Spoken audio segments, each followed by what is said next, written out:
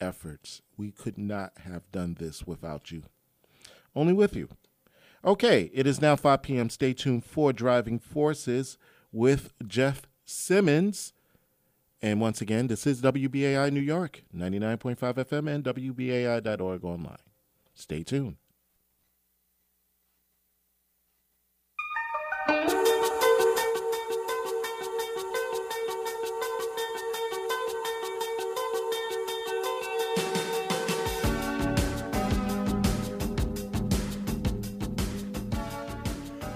Afternoon and welcome to Driving Forces, a weekly show about politics and policy and an opportunity for you to tell us what's on your mind.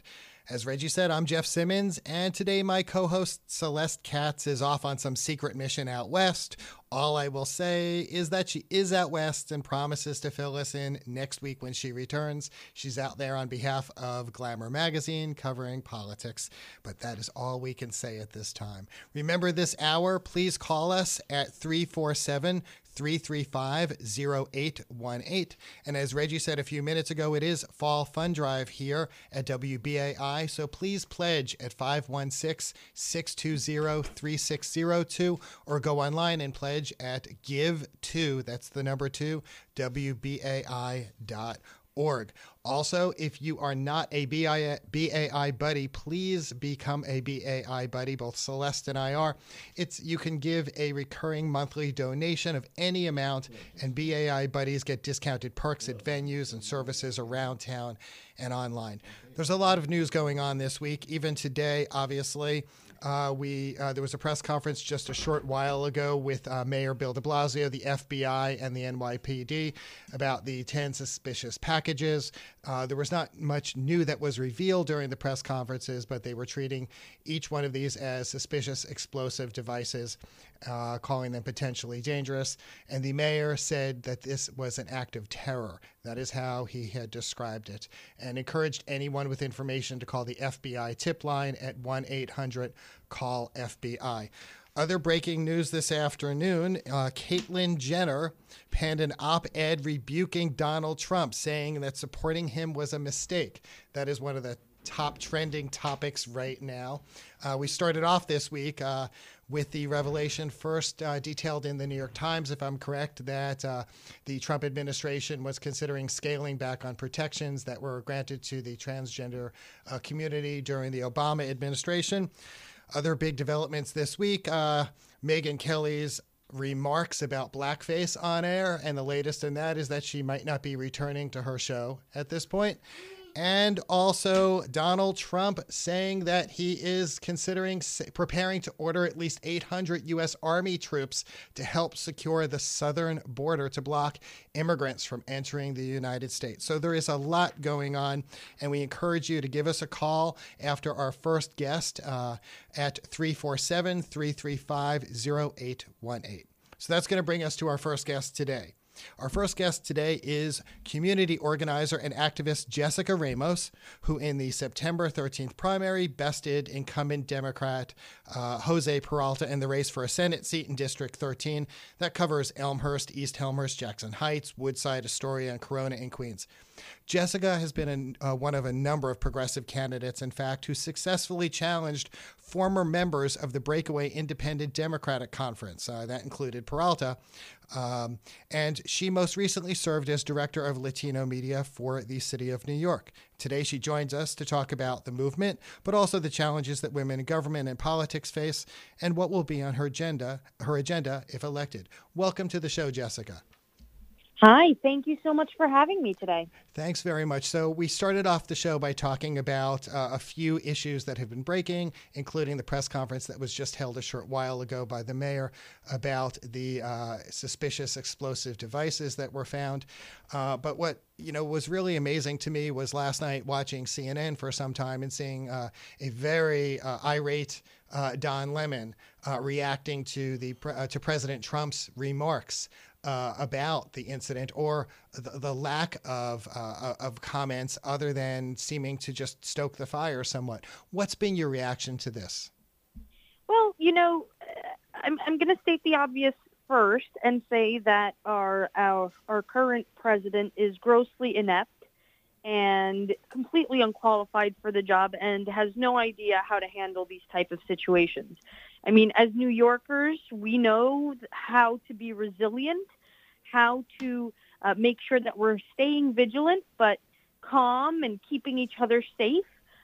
That's exactly what we've been doing, and what we'll continue to do in the face of these terrorist threats.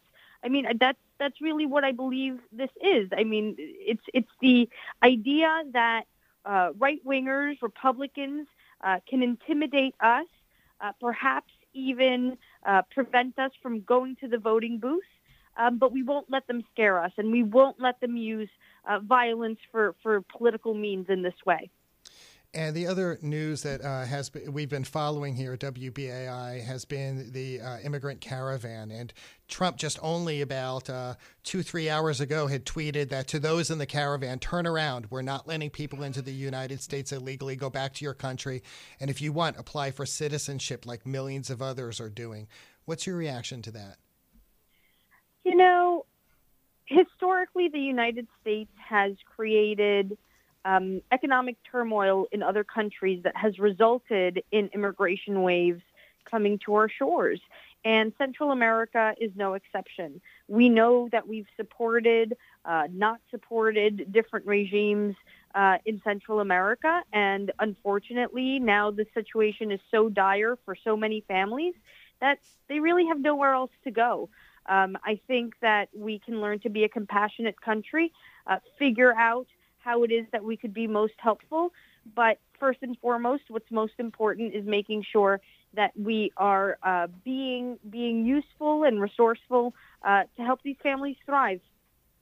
So, Jessica, for our listeners, now I've come to know you from the district, but for our listeners who don't know who you are yet and what you stand for, can you give us a little information on your background and what some of your key issues have been this campaign season? Yeah, sure. So I am born and raised in the district. I was born in Elmhurst. I grew up in Astoria. When I came back from college, I lived in Corona and in East Elmhurst for a little bit. And today I live in Jackson Heights, where I am raising 2 children, 2 boys who are 5 and 7. So I've actually lived in nearly every single neighborhood in this district. And to me, running for office and winning the Democratic primary was very much about taking back our streets. Sort of an untold story about our race is that we actually didn't hire a political consultant to help us run it.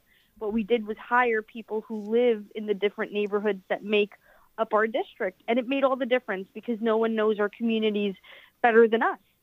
I, like you said earlier in your introduction, spent the last 3 years as Director of Latino Media for the City of New York. I was also Communications Advisor to the Deputy Mayor for Strategic Policy Initiatives. And before that, I spent a near decade in the labor movement at 32BJ, at Social Service Employees Union Local 371. I did some projects with the Hotel Trades Council and the Building Trades Council. And I've served on our community board. I'm a former district leader in the neighborhood. I've been active for a very long time. It's how I was raised. My parents, who are Colombian immigrants who arrived here to Jackson Heights about 40 years ago, taught my sisters and I that, public service or community service was a must. And I really, really found my vocation in it. And I have always believed in good government. I never thought that I'd run for office, but here I am. And I couldn't be prouder of the campaign that we've run because ultimately it was about making sure that the issues that matter the most to my neighbors and me were being heard. And that's why we made our campaign platform all about, figuring out how we can fix the MTA, making sure that we're fully funding our public schools. And now that rent regulations will expire in 2019, next year, that we are actively working towards real rent reform that can keep New York affordable for working families. So in terms of you not thinking that you would ever run, I remember, I tried to get into that town hall that Jose Peralta had held in Jackson Heights shortly after switching to the IDC. I couldn't get in. It was, as you know, it was madness outside. But I understand you were there as well. Was that the moment when you knew that you would run? I was there. I was heavily disappointed in someone who I helped elect to the state senate in 2010. But I did not think right then and there that I would run. What I remember about my reaction during that town hall was much more. I remember that I shook my head the entire time, just because of how disappointed and how betrayed I felt. But it took me a while. It took me months to come around to the idea, to the point where I was really looking to see if there were other possible candidates to do it.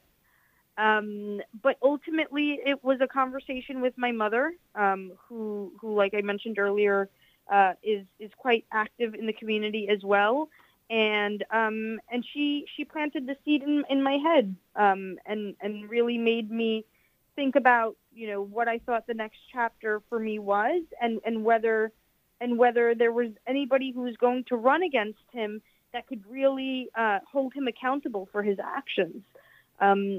Ultimately, I left City Hall and, spoke to as many people as I could about the possibility and my viability as a candidate, knowing fully well, working in government, what it takes to run for office in terms of time commitment, but also, raising the right amount of funds.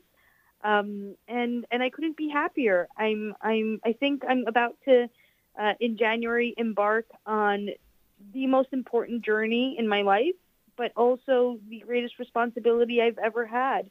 I can't wait to fight for my neighbors. I mean, there's no corner of this planet that I love more than my corner, than my district.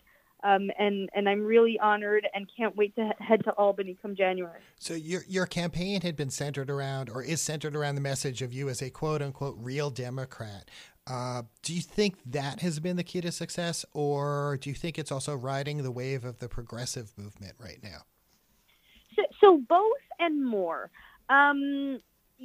We knew obviously how upset everyone was with my future predecessor's decision to defect from the Democratic caucus and go and power the Republicans. But the biggest problem with that was the fact that he was the only state senator who did it after Trump was inaugurated. And, Jeff, you obviously, you're my neighbor, so our district. But for listeners, our district is not only the most diverse in New York, it's the most diverse in the country. We don't really have a Republican Party in the district. And that's because we're unabashedly progressive. So we have no business being represented by a Republican wannabe. And voters are really smart people, and I think that while our message was around the IDC, it was also around speaking to a sort of the internal struggle that the Democratic Party has been going through since the 2016 election, in making sure that we're producing candidates and making sure that these candidates win who, really have the people's best interests at heart, aren't taking money from the real estate lobby or the charter school lobby and things like that. So I think people in general were tired of the status quo, or we're ready for change. We're ready to see more women elected. I'm only the fourth woman to be elected to the state Senate from Queens in the entire history of the state. I'm one of two women who will represent Queens in the state Senate. And so we have a lot of work to do in that respect. And people are ready. People are engaged. People are pissed off because the federal government is so ineffective. And we're going to take advantage of that in order to keep an engaged electorate and do as best we can to change the political discourse, but also create an environment that's conducive to passing the progressive legislation we deserve. So you noted that people are sick of the status quo. Now, you had been endorsed by Cynthia Nixon, who challenged Governor Cuomo, and it seems from all the polls that he's going to coast to victory. Do you feel, though, he has shifted towards the left as a result of the Nixon campaign? And where are you in agreement with him or disagreement? Well, that's an interesting question. Look, I mean, ultimately, I believe the governor is someone who is smart and acts based on, what's in his best interest. I think that he is a big symbol for transactional politics, and sort of which has contributed to Albany flying under the radar for a long time. I'm looking forward to working with him in different ways. I think that he and I agree that the MTA needs fixing. I don't know that we agree on the how. I think that's true for many different things that we talked about before, but we're going to do our best. Ultimately, we're both Democrats, even if we're different types of Democrats.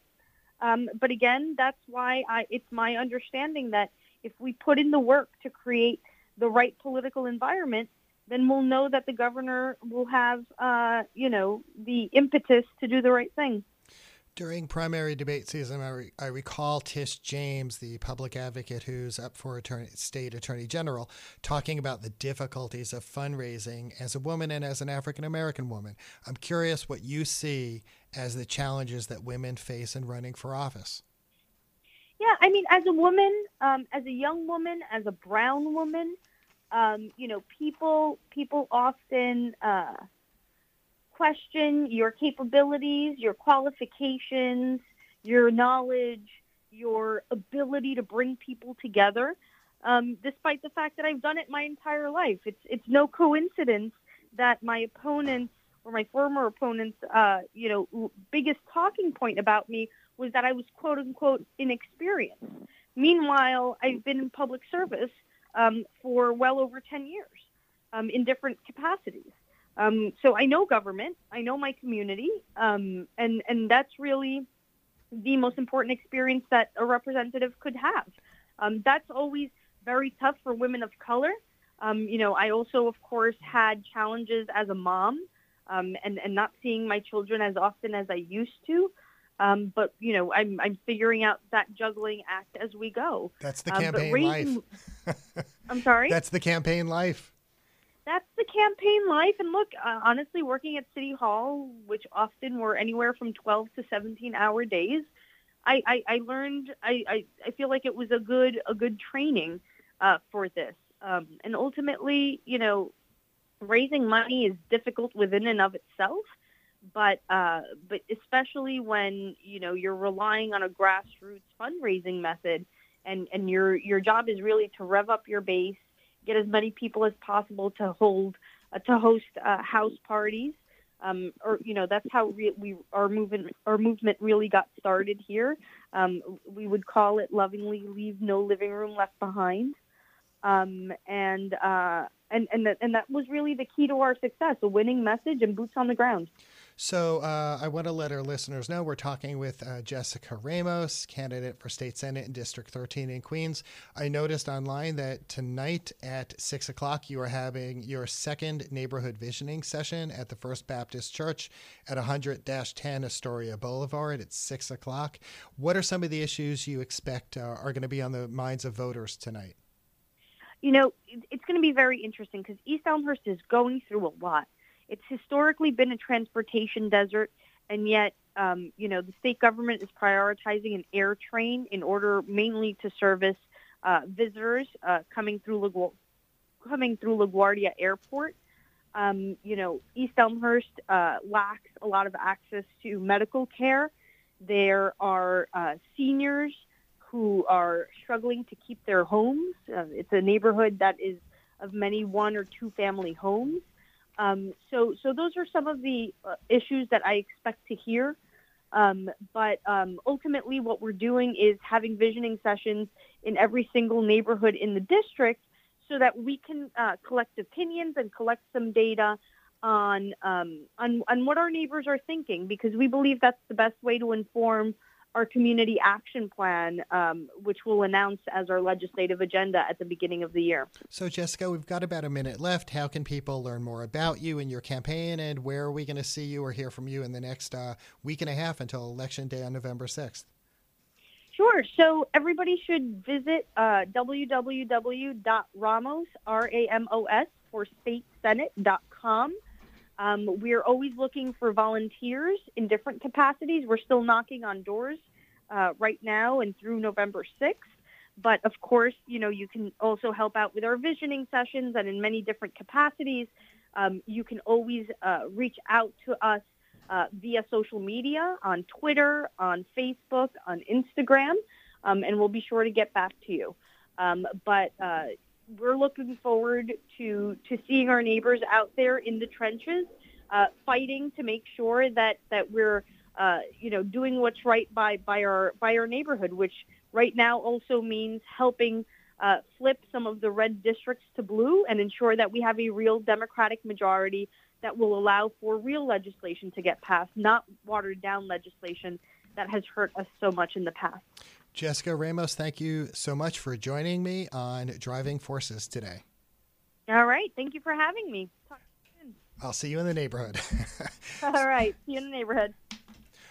So we are taking calls before our next guest at 5:30. Our next guest is going to be Betsy Gottbaum, from the Executive Director of Citizens Union.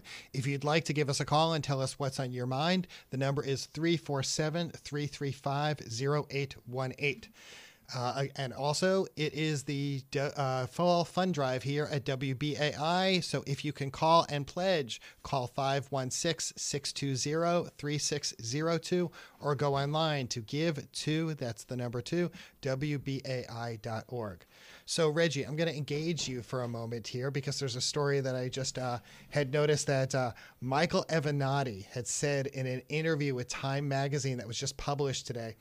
That the Democratic Party's choice to take on President Trump in 2020 should be a white man. Quote, "I think it better be a white male," he said. And this is causing quite a bit of controversy right now. And he's saying he wished it wasn't the case that white men, as he and Trump are listened to more than people of other races and genders, but he believed that his identity was part of why he'd been able to defend the adult film star and immigrant mothers. Your reaction, Reggie?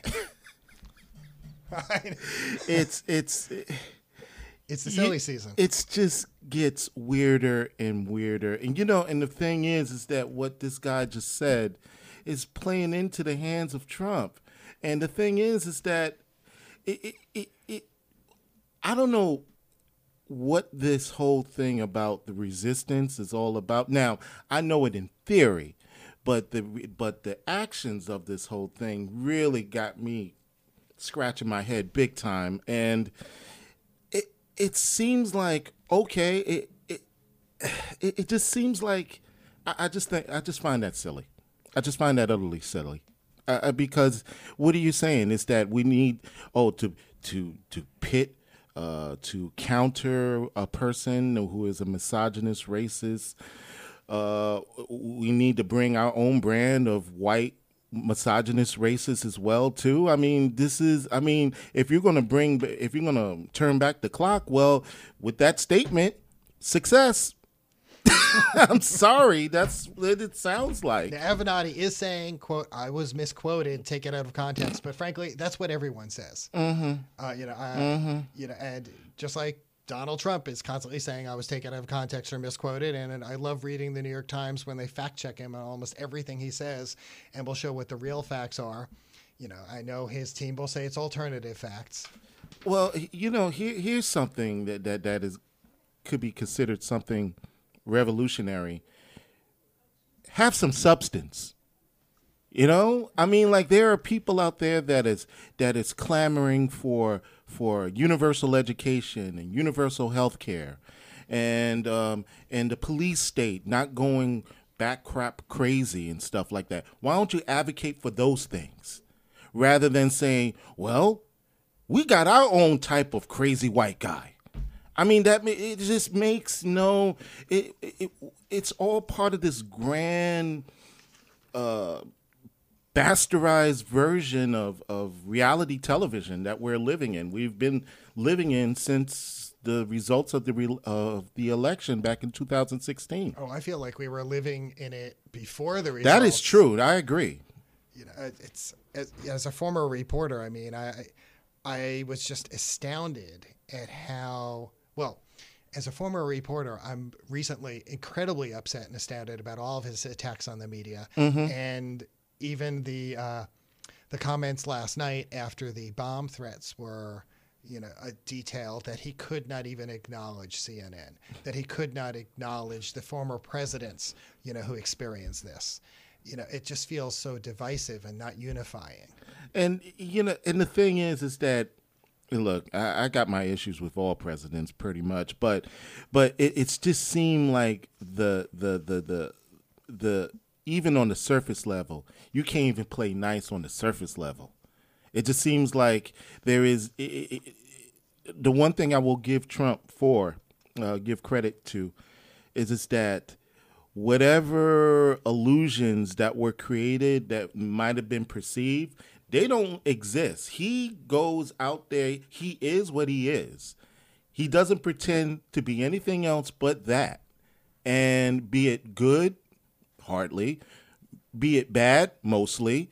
It is what it is, unfortunately. So that's what I find something fascinating about the whole aspects of what this whole thing and what you have just mentioned. And it seemed like they'll continue on to play in the game. They was trying to go tit for tat, and rather than just try a brand new game, for lack of a better term, another form of strategy. But they want to counter the crazy with another crazy. So you are listening to Driving Forces. I'm Jeff Simmons. This is WBAI 99.5 FM and streaming live at WBAI.org. If you'd like to give us a call, our number is 347-335-0818. And in just a few minutes, we are going to bring up our second guest. That will be Betsy Gottbaum, the Executive Director of the Good Government Group, Citizens Union. And also, just to add on to something what you said, since you being a relatively new show, Driving Forces, if you appreciate what Driving Forces has been doing ever since its inception a couple of weeks ago, please consider becoming a financial supporter to this radio station right now by calling 516-620-3602. Jeff, I really do appreciate the fact that you make serious efforts in really approaching things, the political world, in such of a local aspect to it, because we get crazy about the federal elections and stuff, but real change doesn't happen until you focus on the local stuff. I agree. That's why I was glad to have Jessica Ramos on, because I see what she's doing in the community. I've worked on campaigns before. It's interesting when you're a reporter on one side and you're covering campaigns and you don't see everything that goes on behind the scenes. And then working on the other side on campaigns and in government, I met a number of idealistic people. I've watched people also get kind of burned out handling, campaigns. But on a very grassroots level, it is amazing what people need and what they want, and they want to be heard. And, that's one of the things I liked about being a reporter, when I could help someone with just a very basic neighborhood issue that they were experiencing. At New York One, I was able to do some of that. And, I've crossed paths with a number of politicians, who, talk the talk, who don't necessarily walk the walk. And I've watched those who, really, who will call and follow up with the people that they meet on the street to try to address their issues, and that's on a very granular level. That's, the work that I've seen a number of New York City Council members doing in their areas. Again, our number here is 347-335-0818. And we're going to get on the phone in just a few moments our next guest, Betsy Gottbaum, and we'll be able to talk to her about the November 6th election and several of the ballot initiatives that are going to be facing voters, including one that is, several of them are there's three key ones, but several of them are causing some fierce opposition. But one that I know she is definitely going to weigh in on will be term limits for community board members. And if you're going to get a chance to give us a call today, I really would love to hear from a community board member or two, or people who want a seat on a community board but have not had that opportunity. Because I want to know what your view is, whether you feel it should be unlimited, whether it should be 1 or 2 terms, what value you feel there is to members having, no time constraint that they can continue on with community boards. I'd served on one community board in Queens for several years and dealt with a number of land use issues, liquor license issues, hearing constituent complaints. So, there was a mix of people. I was a relatively young and new member there, but there was a mix with a number of people who'd been on for quite some time. So we are now going to bring up our next guest. Our next guest is Betsy Gottbaum. She's the executive director of the Good Government Group Citizens Union, and she stepped into this role earlier this year, and she has been a longtime champion of good government. And you may know her from some of her previous roles as New York City's public advocate, or from her appointments with mayors John Lindsay, Abe Beame, and Dave Dinkins.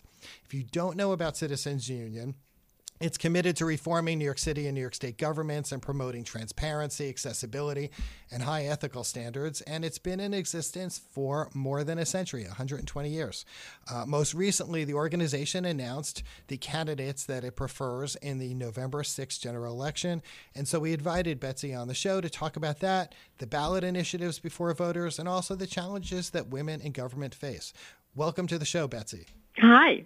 Thank you. Very nice to be on your show. It's great to have you. So, first of all, talk a little about, news of the day I should really start with, the bomb threat and Trump's reaction to this, because I was watching CN religiously last night, and we had some very fired up reporters. Your reaction to the way Donald Trump responded to this?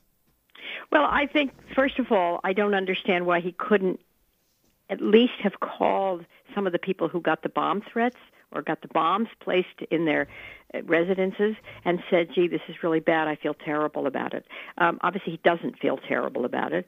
And the vitriol and the anger that he has expressed himself towards the press, and towards these people, lock her up, and all of those things are just, I'm sorry, they just are not what we are about, and it is inciting all of these terrible actions on the parts of people that who knows who they are. I don't know who they are, but I've got to tell you, I was really upset at his reaction.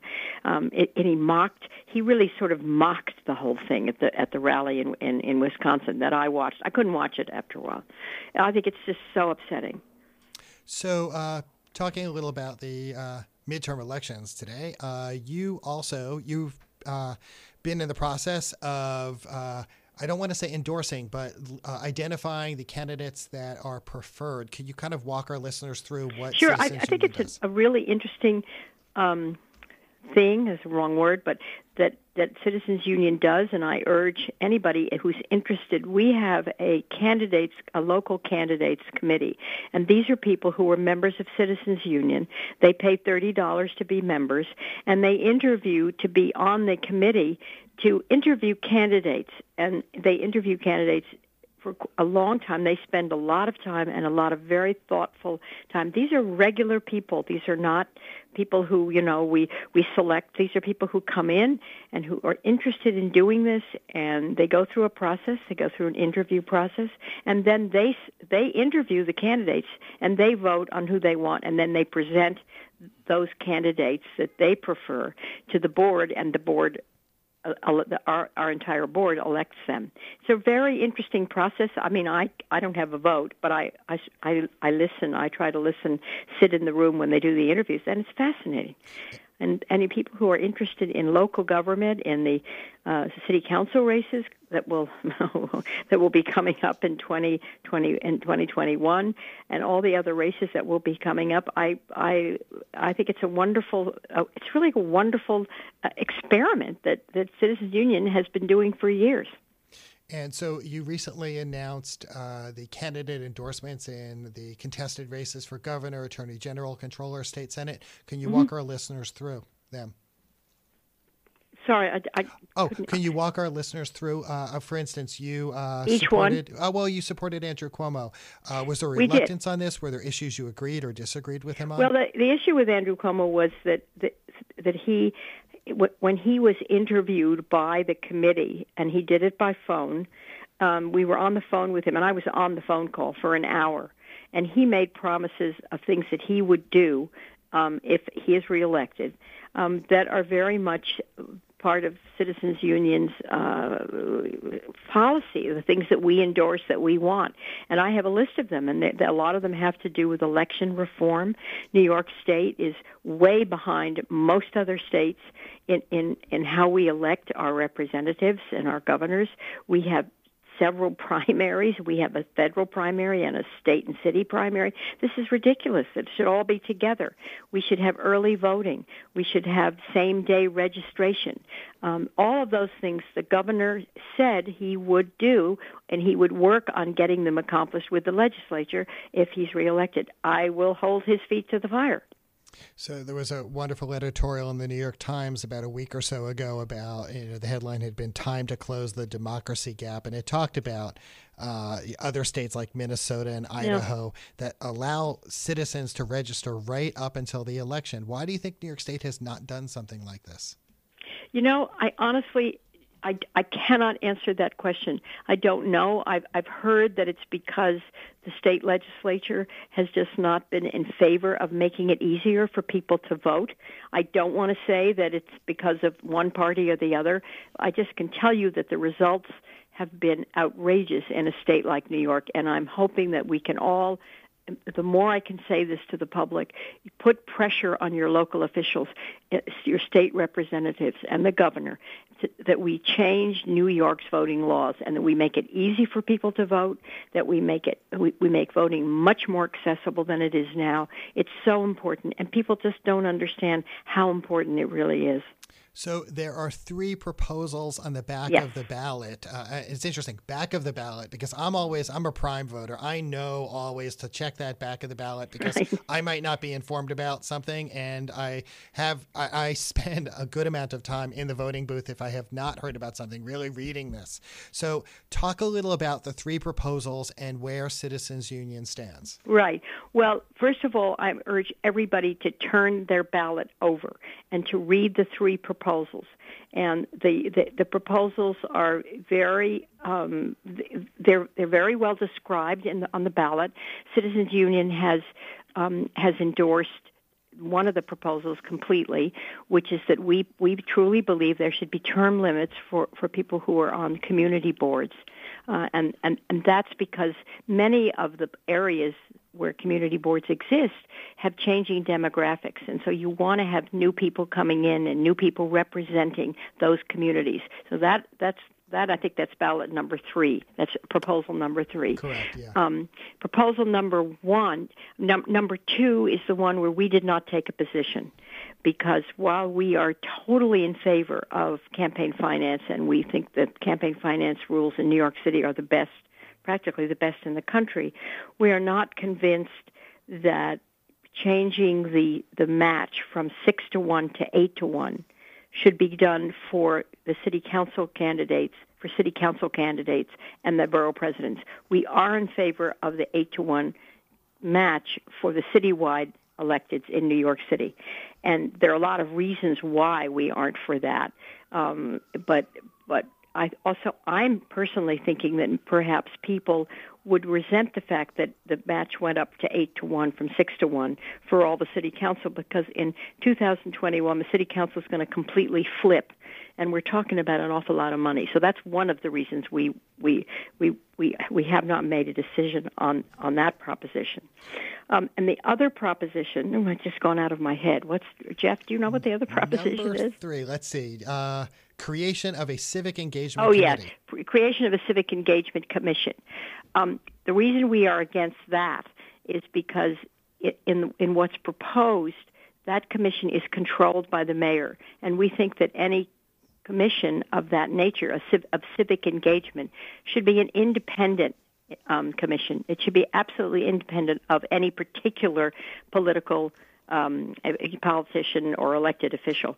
So that's why we were against the I guess it's called the Civic Engagement Commission. Sorry, but I think people should. The main thing we want people to do is to turn over the ballot and look at those recommendations, look at those issues, and vote on them, and vote what they think is right or wrong. And they can call us, or they can look at the Citizens Union website, which is going to be going up new in the next couple of weeks.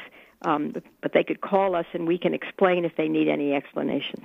And that website is citizensunion.org. Yeah, you got it. So were there specific issues that you felt the Charter Review Commission should have focused on and put on the ballot this year, or that they should be focused on for next year?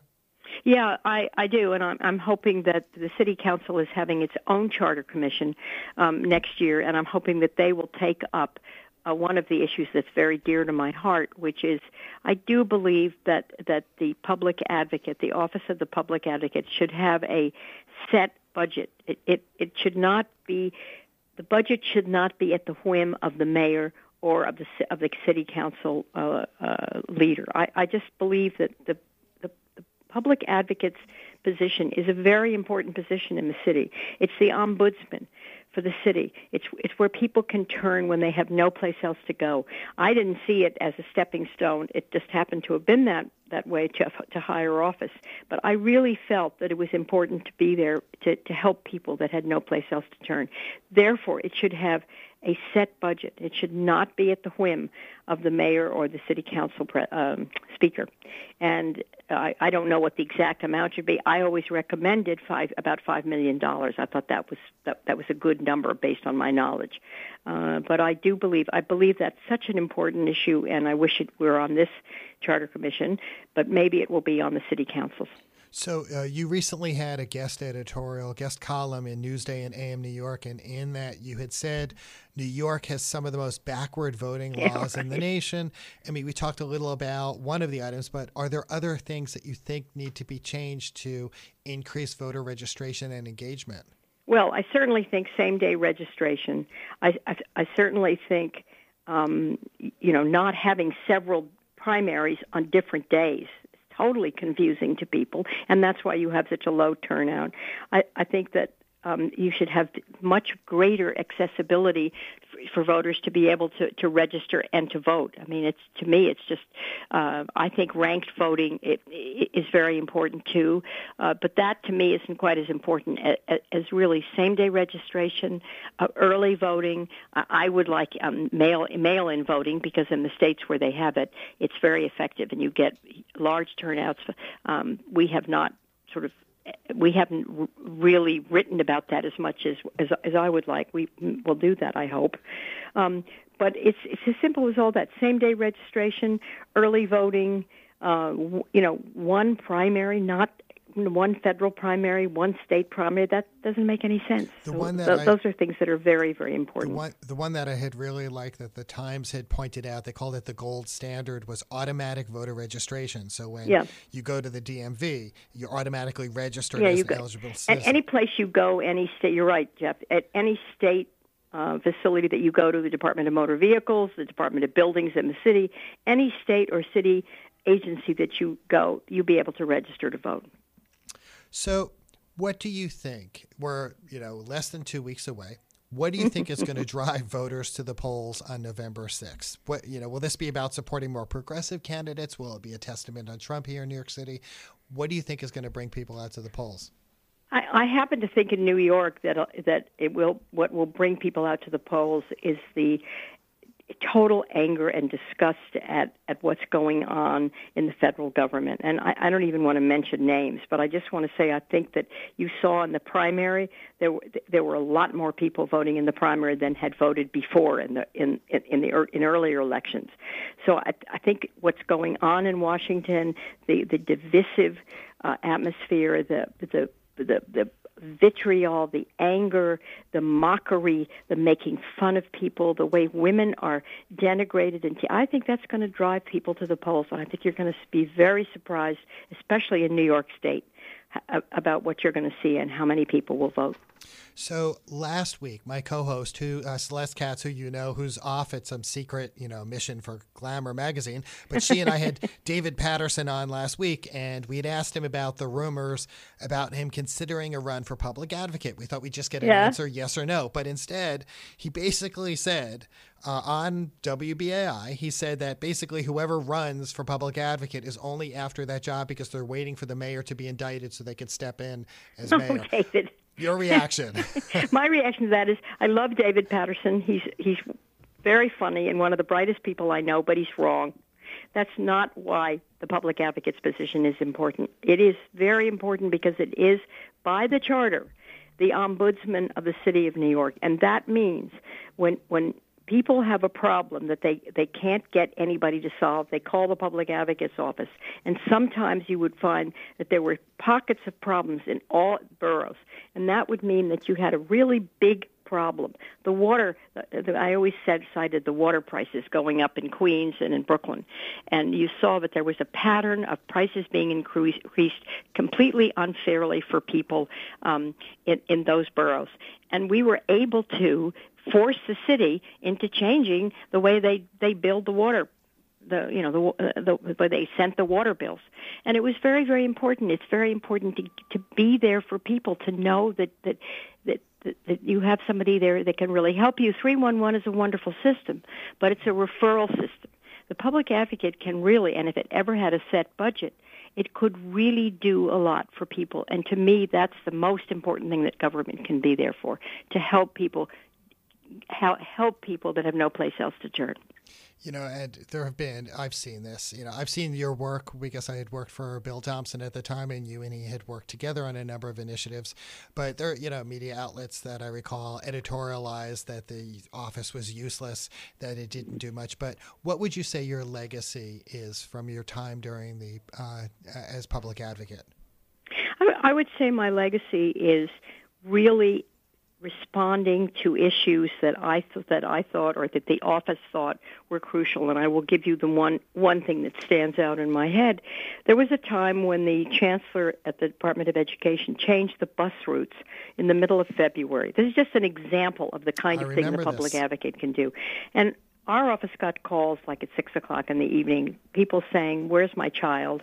They changed the bus routes without ever doing a pilot project. We have very different demographics in the city. We have very rural parts of the city in Staten Island and parts of Queens, and actually in Brooklyn too. We also have very urban parts, and school buses, changing the school bus routes like that without any notification, without giving people a chance to understand how they were changing the routes, was a nightmare. People were calling, "Where's my child? My child is left standing in the freezing cold."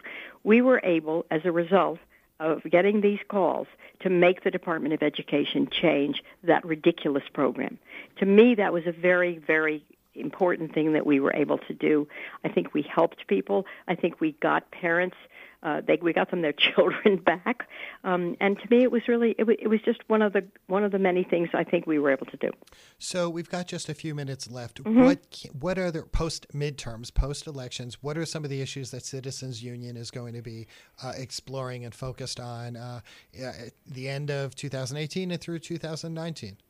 Well, our big project is going to be, we're going to take a look at why it is that so many young people have not been voting. And is it because of the civic education that we don't give them?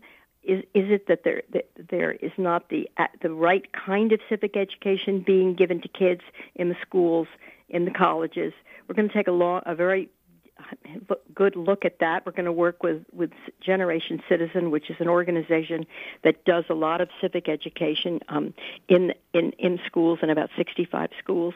We're going to look at those particular places that have those programs, and we're going to do an evaluation of them, and then we're going to come up with some suggestions on how to make them better. But we're really going to be looking at how do we get people to be interested and understand how important it is to be engaged civically, and how do we get kids? How do we get them involved? I think they will be involved now because I think they're really upset and angry about the things I said before. They're angry about the attitude, the denigration of women. I think people are very upset, and that's going to get them out to vote. But we should get them out to vote because they know it's so important in our democracy to do that.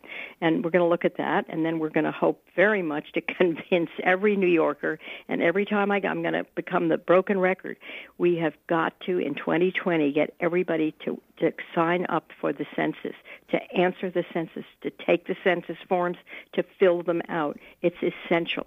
And we're going to work with the city on that and all the private philanthropies which are helping. It's going to be a very big project of Citizens Union. And I'm glad you mentioned that, because I was going to get to that seems to be just percolating right now. And I'm expecting once we get past the midterms that we're going to see a much stronger focus on that. Absolutely. And the city has got some very good ideas, and we're going to be working with them. There are a lot of philanthropies that have put together, a large pots of money to work on this and to help the city make sure that people in New York City and New York State, I don't mean to cut New York State out, but we really want to make sure that people understand they have to sign up for the census, because not only does it determine who our representatives will be, who our congresspeople will be, but it also helps decide what kind of aid we get in the city. Aid like food stamps, Medicaid, all the infrastructure projects. If we don't have everybody sign up for the census that can, we will lose a lot. And we just have to go around and do everything we can to get people to understand there's no problem with signing up. They won't be deported. That is honestly what I have been thinking of, that, amid this climate right now of fear, that many people might fear that they just want to stay in the background. They do not want, to be listed anywhere. Well, we're going to come up with a plan to tell everybody we will protect you. We will protect you. Just please sign the census. Please sign the census form. I mean, we have to come up with a lot of clever programs to ensure people that they will be safe, and that is a very big project for us. So I want to remind our listeners that if you want to learn more about Citizens Union and also see which candidates they have supported, you go to citizensunion.org. Betsy Gottbaum, thank you so much for joining me today on Driving Forces. Thank you. Thank you very much. Thank you all, and please, everybody, vote on November 6th. 6 a.m. till 9 p.m. Right, exactly. Betsy, thanks so much. Thanks a lot. So, for our listeners, my co-host Celeste Katz will be back here next week. She will fill us in on whatever she has been up to out west, because I am extremely curious what that is. She's on assignment for Glamour Magazine. Driving Forces is coming to a close. I'd like to thank our guests, Jessica Ramos and Betsy Gottbaum, and our engineer, Reggie. And thank you again, the listeners. Remember, it is the Fall Fund Drive here at WBAI, so please become a BAI buddy, and please pledge at 516-620-3602, or go online, and the website address is give2, that's the number 2, WBAI.org. Again, a BAI buddy, if you decide to do it, is someone who signs up to make a recurring monthly donation to WBAI. It can be any amount, and it means a great deal to keeping our unique and high-quality programming on the air.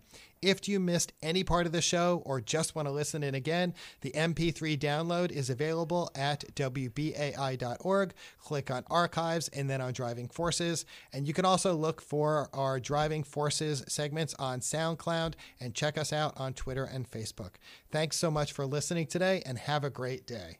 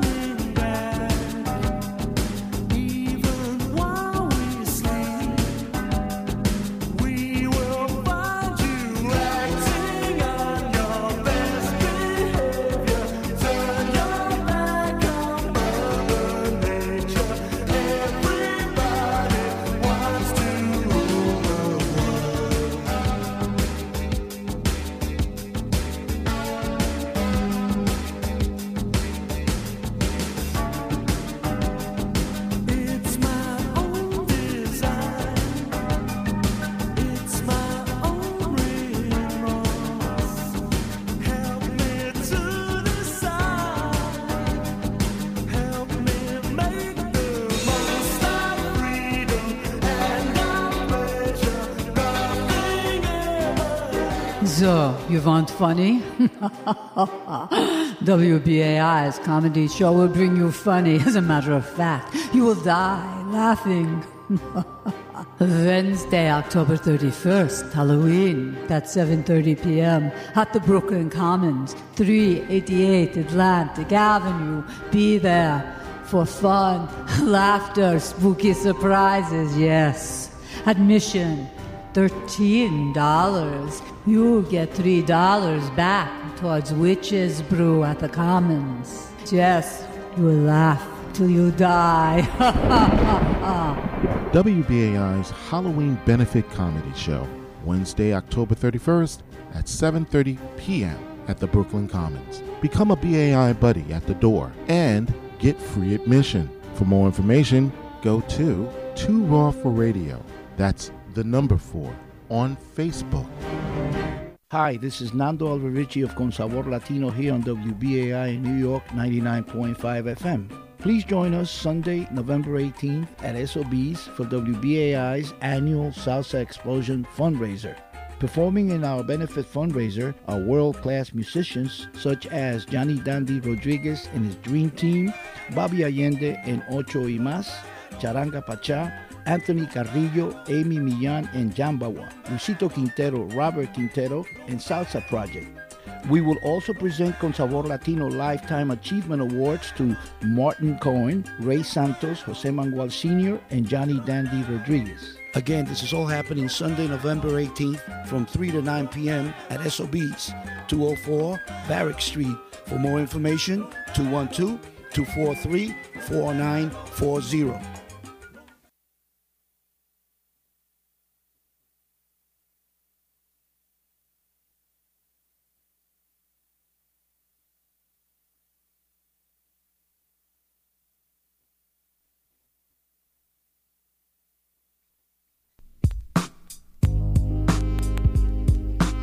The WBAI Community Advisory Board wants to hear from you what you think about the current state of programming at WBAI.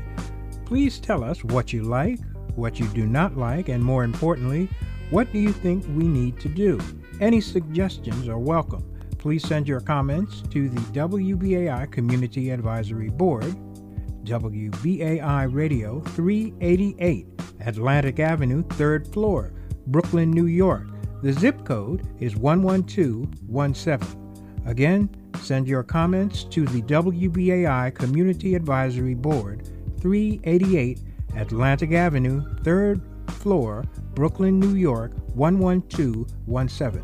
Thanks for your ideas and invaluable support.